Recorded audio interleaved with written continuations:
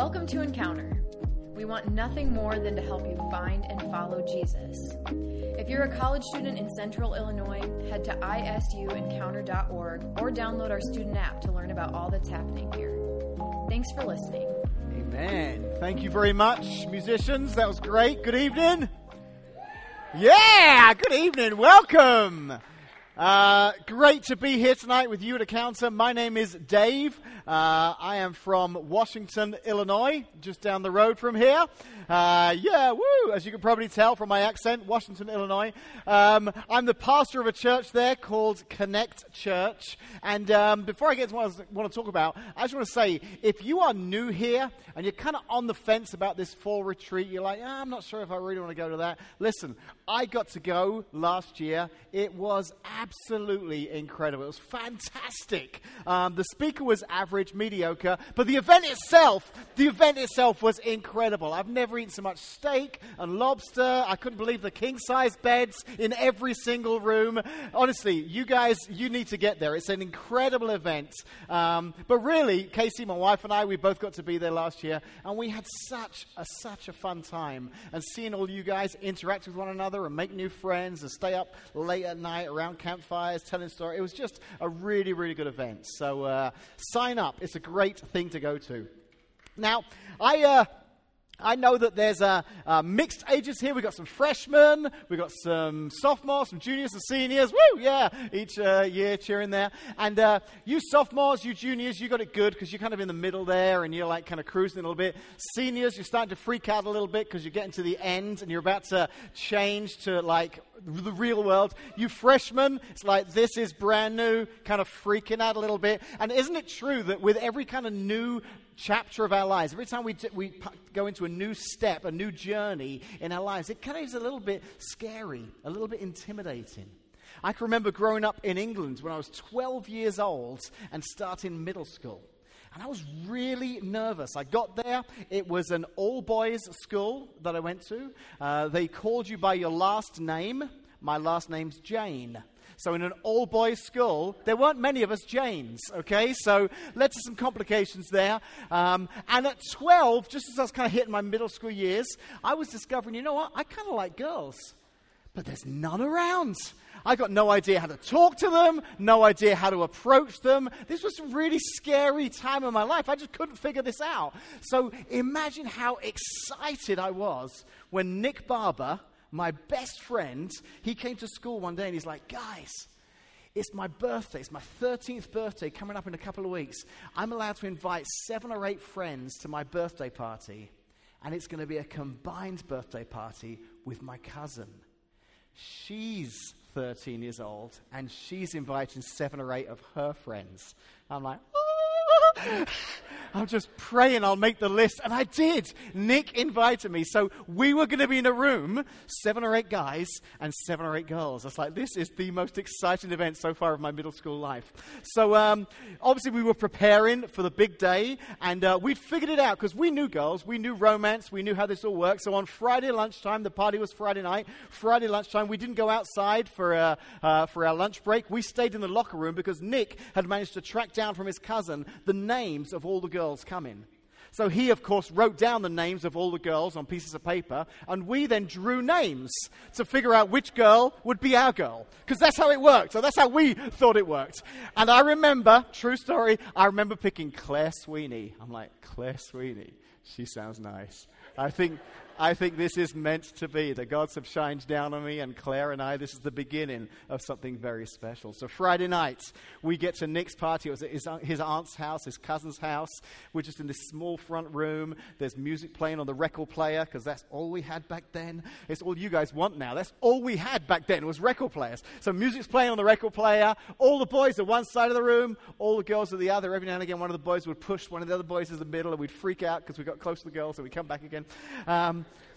But then, oh yes, that moment in the night where someone changed the LP, the record, and we put on something a little bit slow. Yeah, it's time to dance. And I knew.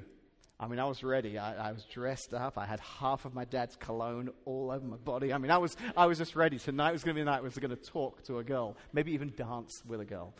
And Claire Sweeney, when she walked in, I mean, you imagine the most amazing 80s girl you can, okay? Because I'm kind of dating myself a little bit here now, but massive hair, big sweater she was wearing, but she was beautiful.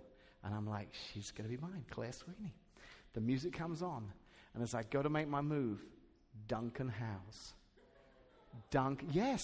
Yeah, my heart's still... I've been married 25 years, and there's still a little part of my heart that hurts when I think, as I remember how I felt watching Duncan House break rank and move towards Claire Sweeney and ask her to dance.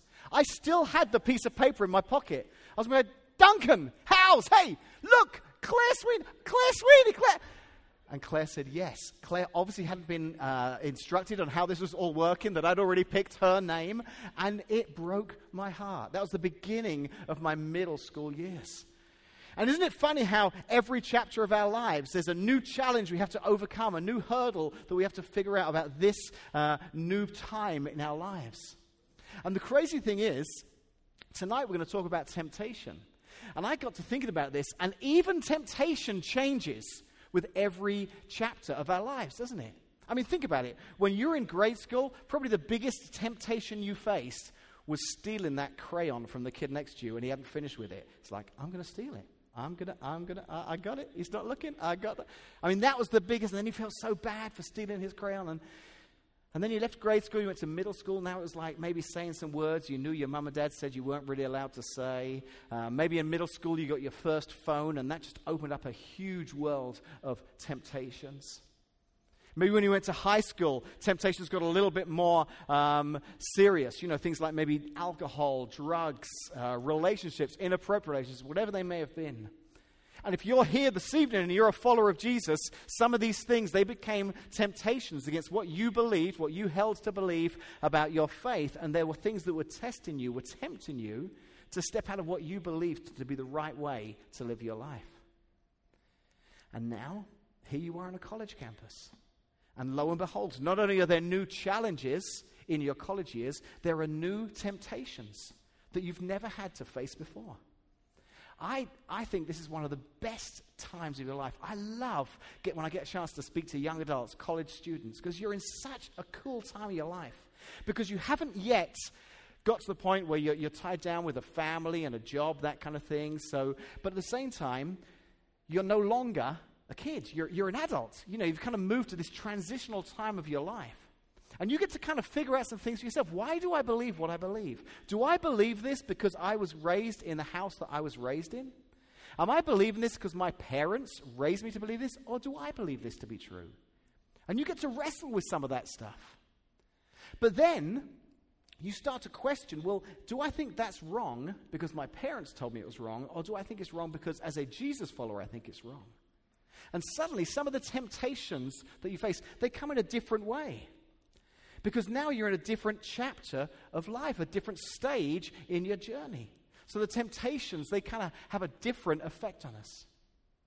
So in the short amount of time that I'm with you tonight, I want to maybe look at how we as college students can battle some of those temptations in this new stage of life that we're in. So we're actually going to look at the example of probably the greatest person to teach us on this subject. That's Jesus himself, because he was tempted by the devil. And we read about it in Luke chapter 4. It's going to be up on the screens. You can read there, or if you've got a Bible with you or your Bible app, it's Luke chapter 4, verses 1 through 13.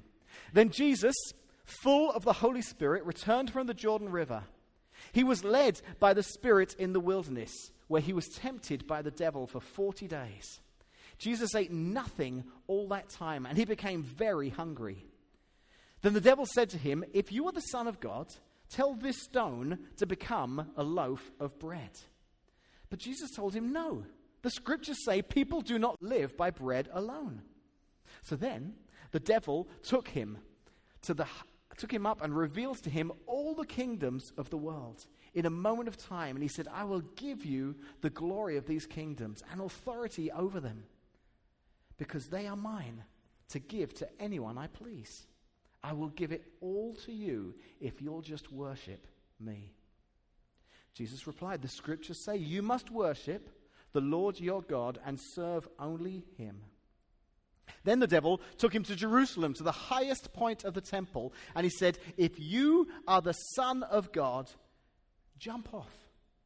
For the scriptures say he will order his angels to protect and guard you, and they will hold you up with their hands, so you won't even hurt your foot on a stone. And then Jesus responded, the scriptures also say you must not test the Lord your God. And when the devil had finished tempting Jesus, he left him until the next opportunity came. So just like many of you here tonight, Jesus was entering a new chapter of his life. If you're familiar with the trajectory of Jesus' life, we learn a lot about his birth in the manger in Bethlehem, and then we don't hear much until he's about 30 years old. And then we catch up with him now as an adult, entering into the purpose, the reason he's come to earth, the beginning of his ministry. The very first thing we learn about is that Jesus gets baptized. And it's an incredible story. Luke talks about it. He says that Jesus went down into the river, and when he came back up, a dove, the Holy Spirit, descended upon him. A voice from heaven said, "You are my dearly loved son, and you bring me great joy." I love that because Jesus hasn't done anything yet. And God said, "You are my dearly loved son." I believe that he says that to all of us tonight. It's not because of anything you do or anything you achieve or how good you are or how well you behave. He loves you just for you. He thinks you are incredible. And before Jesus had done anything, God said, "This is my son." And in the very next chapter, when Jesus goes alone to pray and to prepare for this great ministry that he's been led to do, the very first thing the devil says is, "If you are the Son of God." So God's told Jesus through the dove, through the voice, "You are my son. I love you so much." And the first temptation, the devil's like, "Are you sure? Does he really love you? Are you really the Son of God? Because if you were, here are some of the things you could and you should do." In fact, the first thing he said, simple. Why not turn these rocks into loaves of bread? I can remember as a kid, there was a cartoon. I don't remember what cartoon it was, what cartoon character. I just have this vivid memory of this cartoon. And it was these two cartoon animals. I think they were stuck in a boat at sea. They'd been stranded for weeks without food and water. And they were starving, they were thirsty. And one cartoon character is talking to the other. But you see the other one looking at him. And as he's talking, he changes from being a human being to a hot dog. It's just this talking hot dog. Because the guy in the boat is so hungry that instead of seeing his friend there opposite him in the boat, all he can see is a hot dog. And I think the reason the devil was tempting Jesus in this way is because he was so hungry. He'd been fasting and praying. And it said that the area of the wilderness where he was in, that there were stones that literally looked like loaves of bread. You imagine seeing one of those rocks when you are hungry. I mean, it's almost a loaf of bread. The devil's like, it would be so easy. You could just... And we know he could. Because there came a time soon after that where he was with 5,000 people and he multiplied bread. So we know that Jesus could do it. But instead of giving in to that temptation, he chose to trust God. He said to the devil, he actually quoted the words of Moses in the Old Testament in Deuteronomy. When Moses was speaking to the people of Israel, Moses said, "People do not live by bread alone." That was the way he combated the devil. Next it says that the devil took him up to this high place and showed him all the kingdoms of the world. Now, I was very fortunate earlier this year, back in May, I got to join a group with an organization called World Vision, and together there were 12 of us. My son got to come with us, and to bring awareness for poverty in the world and providing clean water in parts of the world where they don't have access to clean water. We actually got to do a hike to raise money, to raise awareness, and we hiked to the top of Mount Kilimanjaro. It's the highest freestanding mountain in the world. It was the most incredible experience. And when we got to the top, 19,300 feet, I think I got a picture of it if we've got that to put up on the screen. I mean, we are like above the clouds. And it was so high on that final day when we got to the summit, we could look out and you could literally see the curving of the earth. That's how high up we were. We could see Tanzania, we could see Kenya, we could see the clouds. And yet still, I couldn't see all of the world. So as Jesus was stood there, he couldn't see. He could only see the areas around him. But the devil's like, hey, all this and everything else, this could be yours. And again, Jesus uses scripture and comes back and he says, no. It says, what does he say back? I've got to find the verse back. Let's skip back here. He said, you must worship the Lord your God and serve only him. That was his comeback. The crazy thing was, there was going to come a time in the future. He says, after his resurrection, Jesus says that everyone will bow down to me. All of this will be mine. All authority in heaven and earth has been given to me. And the devil is offering him a shortcut. No cross needed. Just kneel to me and you could have this now. And he says, no, I'm not taking that shortcut. Finally, the devil takes Jesus to the highest point of the temple in Jerusalem. He says, if you jump off here, God will save you. You won't harm your feet.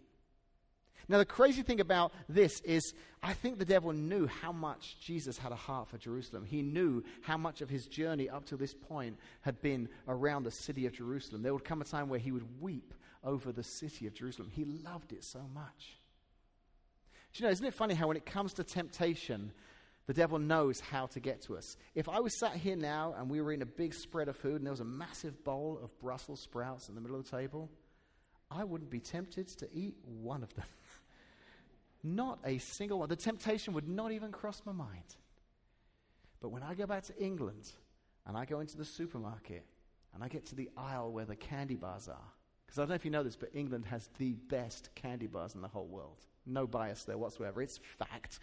The temptation I fight, my wife's like pulling me because I want to buy one of every single one to bring back to America. I'm like, I'll make them last. She's like, there's no room in the suitcase. When it comes to temptation, we're all different. And sometimes what someone might have that to someone else it becomes a temptation. Jesus had such a heart for Jerusalem, but he knew that God's plan was that he would one day enter Jerusalem on a donkey, not on the wings of a fiery angel. So using scripture, Jesus was able to combat all of the temptations of the devil. And I hope you know this, but being tempted wasn't a sin. We know that Jesus lived a life without sin. So just because he was tempted, that in and of itself wasn't a sin. It's when we give in to those temptations that it becomes a sin. Jesus didn't give in to those temptations. So how do we, as college students here in Bloomington Normal on the ISU campus, how do we respond the way Jesus did when temptations come our way? And maybe none of you have been tempted to go to the highest point on the campus and jump hoping that God's angels will protect you. But there could be other temptations that you face. There's a course from England. It's called Alpha, and it's great. It's this 10-week video curriculum that helps you really understand why we believe what we believe as Christians. And one of the weeks is all about evil and temptation and how to resist temptation. And throughout the video, they'll have interviews with people, but they'll do man-on-the-street interviews. And I want to show a short clip here of the episode where they talk about temptation. Check this out.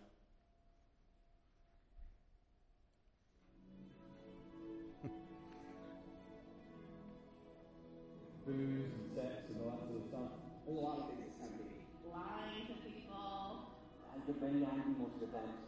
I'm not gonna lie, I'm not like Shut up.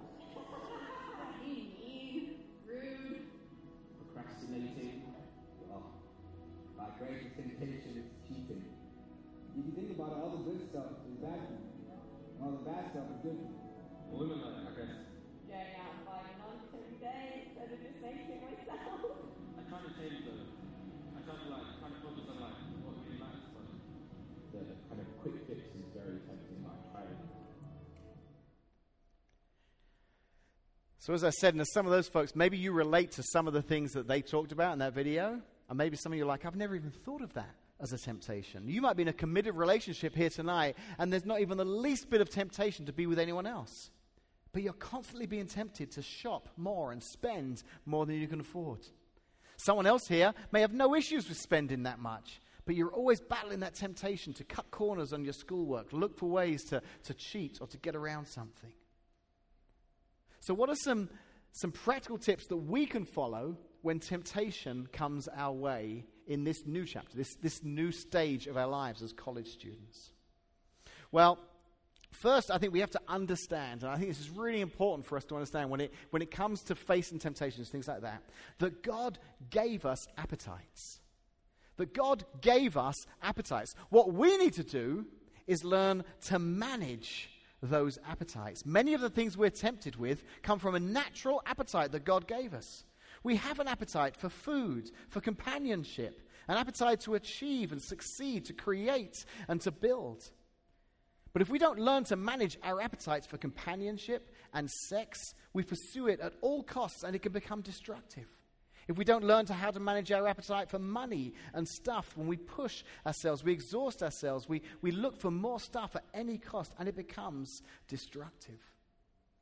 So we have to learn how to identify the appetites and then how to manage those appetites. One of the craziest stories, I think, in the Bible that illustrates somebody who didn't learn how to manage his appetites, who gave in to the craziest of temptations, can be found all the way back in the Old Testament, the very beginning of the Bible. It's the story of two brothers called Jacob and Esau. Jacob and Esau. When you read about Jacob and Esau, they're two very different people. We learn that Jacob, he was a mama's boy. This verse, it says he was quiet, he loved to stay at home. Esau, his brother, on the other hand, he was an outdoorsman. He loved to hunt. Scripture tells us that Isaac, his dad, loved him, that he loved eating the wild game that he brought home. So clearly there's some dysfunction in this family. You've got two brothers, one who's mum's favorite, one who's dad's favorite, one who's real kind of outdoors, manly kind of guy, the other who's kind of more indoor, introverted, quiet. And this crazy story happens one day. We learn that Jacob, he's at home, as he normally was, cooking some stew. He was probably wearing his apron, listening to some Taylor Swift, watching the Great British Bake Off on Netflix. I mean, he's just kind of enjoying his alone time. He's kind of enjoying cooking some stew. And Esau, his brother, true story, Esau comes home from a long day of hunting. He pulls up outside in his Ford F-350. He's got Metallica blaring on the stereo. He gets out of the truck. He's got snakeskin boots on. He is planning on coming in. He's going to watch a little UFC on the TV, but he is hungry. In fact, he's not. He's hangry. I mean, he is starving, and as he walks into the house, he can smell the stew that his brother Esau is cooking. And instantly, his appetite comes to life. He realizes just how hungry he is. And listen to this verse. This is the craziest verse you'll ever come across. Esau said to Jacob, I am starved. Now, was he really starved or was he just really hungry? I'm starved. Give me some of that stew. All right, Jacob replied, but trade me your rights as the firstborn son. Give up your rights as the firstborn son, and you'll get a nice hot bowl of stew. Now, you may not understand how rights as a firstborn son, but this is a terrible deal, okay? This is you walking back to your dorm tonight, and you walk past a friend's, and he's just made a Hot Pocket, and it smells good. And you go in, and you're like, hey, dude, can I have that Hot Pocket? Come on, please. And your friend's like, sure. Give me the keys and the title to your car. And you're like, that doesn't sound very fair, but I'm really hungry. That's the kind of craziness of this story. I come from a country where we had a queen who sadly passed away last year, and now we have a king. His name's King Charles. And the reason he's the king of England is because it is his birthright. He was the oldest son, the oldest child. His oldest son, William, will be the next king. Harry will not. Not because he married Meghan. Some people think that's why. No, because he's younger. He's younger than William. And the idea that William or Charles would give away that for something like a bowl of stew is ridiculous. But in that moment, Esau's appetite was so strong. And the smell of that food, it was so tempting that all he could focus on was the here and now. All he could focus on was filling his appetite for what he wanted. And I wish we could go back in time. And I wish we could pull Esau out of that moment just for a second and say, Esau, I know right now everything is focused in on this one temptation. This is all you see right now. And this stew, it smells so good. And this natural appetite you have to fill your belly. You know, it makes sense to give up this birthright. But Esau, in thousands of years' time, there's going to be a group of students sat on a college campus. We're going to be talking about this book called the Bible. And the Bible is a collection of writings that describes God's Son, Jesus, and how he came to be, and the history of Israel, and everything that took place through the history of Israel that led to the birth of the Messiah, Jesus Christ, how he died and rose again, how the church was formed, and all this went on. And throughout the Bible, we're going to talk about where it all began. The journey of Israel, it all began, and in the Bible it says it began with Abraham, Isaac, and Jacob. Abraham, Isaac. Do you know what it should say? It should say Abraham, Isaac, and Esau. But in this moment, for a bowl of stew, you're going to give all of that up. And I think that's the power of temptation. Our appetites blind us to the long-term effects. Our appetites blind us to what's going to happen. In the moment, it just seems so right just to do this. But we don't get the opportunity, like an Esau, to step back and look at history and think, wow, I'm changing the course of history for myself. For centuries to come, they will talk about Abraham, Isaac, and Jacob because I chose a bowl of stew. So I want to give you two real simple clues here, two real simple ideas that I think will help you when you're in that moment when the stew smells so good. The temptation seems so strong. How can I battle this? I think there's two of them. I'll give you them both, and then I'll talk a little bit about them. The two of them are to stay in community and to stay on mission. To stay in community and stay on mission. This is really oversimplifying, but I actually think if you try and use both these things, it'll really help you in the area of temptation. Because did you notice when it was that Jesus was tempted? He was alone in the wilderness. Now, don't get me wrong. He was alone on purpose. He went to be. He was about to enter the most important time of his life, and he wants to get alone with God, to pray, to fast. But one of the drawbacks of being alone like that is solitude. As we look through the Bible at times of isolation, we discover there's a connection between temptation and isolation. David was alone in his palace when his eyes fell upon Bathsheba. 1 Peter describes Satan as a predator. And if you watch nature shows, you'll know it's the isolated animal that often becomes the prey to the lion. 1 Peter 5:8, be alert and of sober mind. Your enemy, the devil, prowls around like a roaring lion looking for someone to devour. And like a lion, he doesn't go for the pack. He goes for that single animal that's strayed away and is in isolation. Tonight, this is a fantastic place to be. I know you sometimes meet outside of this gathering in small groups. Again, great places to be. There's going to be temptations over the next few years to kind of isolate yourself, to withdraw from the group, to maybe not spend as much time around the people who think the same way as you do when it comes to what they believe about Jesus. And as you stray from the group, as you move away from community, I think you become an easier target for that lion who's looking for someone to devour. So stay in community. It doesn't guarantee that you won't face temptation, but man, it's a lot more strength in numbers when you gather in your small group and you're honest and open with one another, and when you start to share prayer requests, you say, hey, would you pray for me, because this is a struggle in my life right now. And suddenly you've got others who come around and link arms with you and say, I'm going to pray with you, I'm going to check in with you tomorrow, I'm going to text you, I'm going to say, hey, how's it going? Because when we're in community, we're stronger. And do you know where else we're stronger? When we're on mission. I think one of the things that helped Jesus when he was tempted was that he knew his mission, and he didn't want to allow anything to distract him from that. Have you ever been to a place where your car's broken down and you've got to push it somewhere and it's completely dead, you put it in neutral, and it's hard work, but it is possible when that car's stationary to move it. But have you ever seen those videos like TikTok, YouTube, and it's like a security camera, and it's someone who's got out of their car and they're going to open the gate or something, and they don't realize that the car is still in gear. And as they're walking towards the gate, the car's like moving, and then there's that moment where they turn around and they realize, and they run back, and they try to stop the car as it's moving, or they get behind it and they grab the bumper thinking, okay, maybe I'll be able to stop this. You know, car wins every time. Big car, moving, little person, stop. It doesn't work.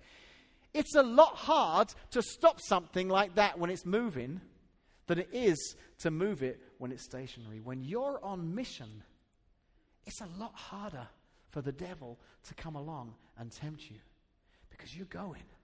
You're on a mission. I don't want to do that. I've got a purpose here. I'm here on my campus, and yeah, I'm studying, and I've got a degree I'm looking to pursue, but I'm also a part of something bigger here. I'm a part of the kingdom of God that existed before I came to ISU and will continue to exist after I leave ISU. And I'm part of that mission, to see that kingdom grow. Right now, I'm part of the mission to see it grow right here on my college campus. I'm going to learn some things about God this year that I've never learned before. I'm going to see him use me this year to impact my neighbors, my friends, my fellow students in ways he's never used me before because I'm on the move. And when you're on mission, when you're on the move, it's harder to give in to temptation. Let me close with this last thought tonight. We're going to jump back to the story of Jesus being tempted. Now, my guess is that many of you here tonight have heard that story before of Jesus being tempted by the devil. And if you have, like me, you'll know that the way he was able to overcome the temptation was to quote Scripture every time. And you may have even heard it taught in church before, that that's the key to success when it comes to facing temptations, to know the Bible, to know Scripture so that you can... And that's absolutely true. But I think in this situation, it wasn't just the fact that Jesus quoted Scripture. It was the context of the specific Scripture that he was quoting. And I think this is really important because if you understand this tonight, you'll see how much this will help you. This becomes not just a story about Jesus in the Bible. This becomes something real that can help me in my life. Because you see, each verse that Jesus spoke back to the devil, each verse spoken was written to man. It was from Deuteronomy. It was God's law written to the Israelites, to people, to human beings. Jesus was fully God. But you know what? He was also fully man. So here he is in the wilderness. He's completely God, but he's also completely man. And the devil is tempting him in every one of those temptations to use his Godhead. He's saying, you can turn rocks into bread. All of this can be yours. You can jump from here and the angels will protect you because you are God. And Jesus knew this to be true.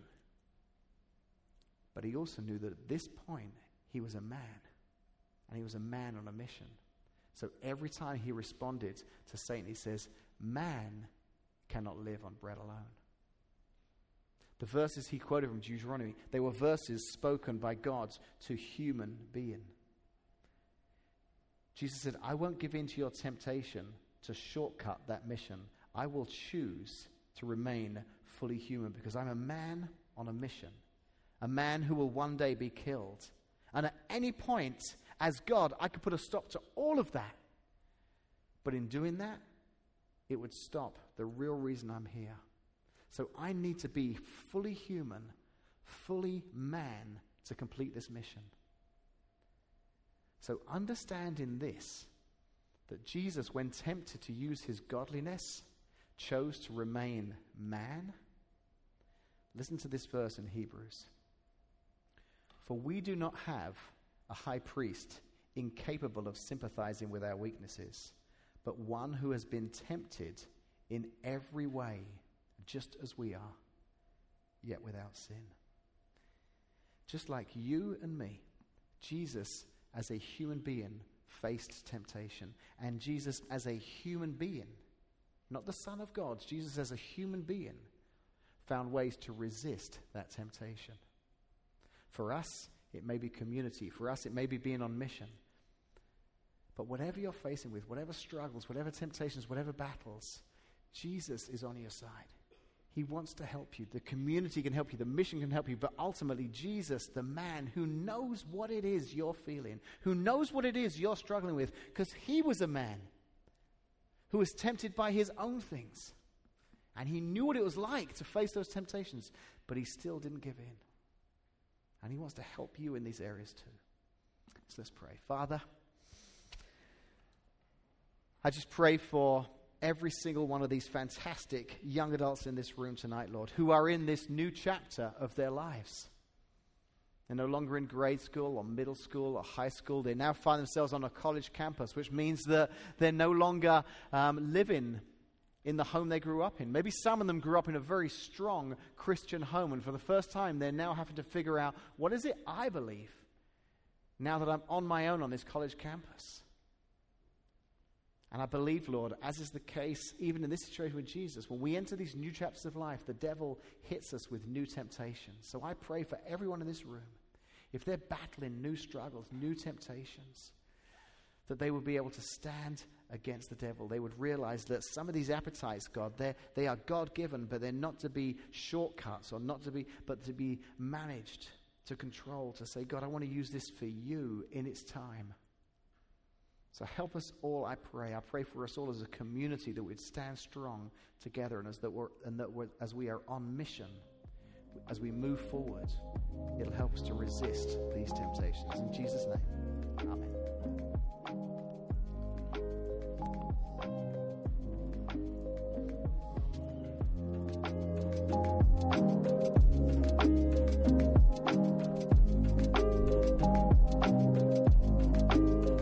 Thanks for listening. Find out more about Encounter and ways to get involved at isuencounter.org.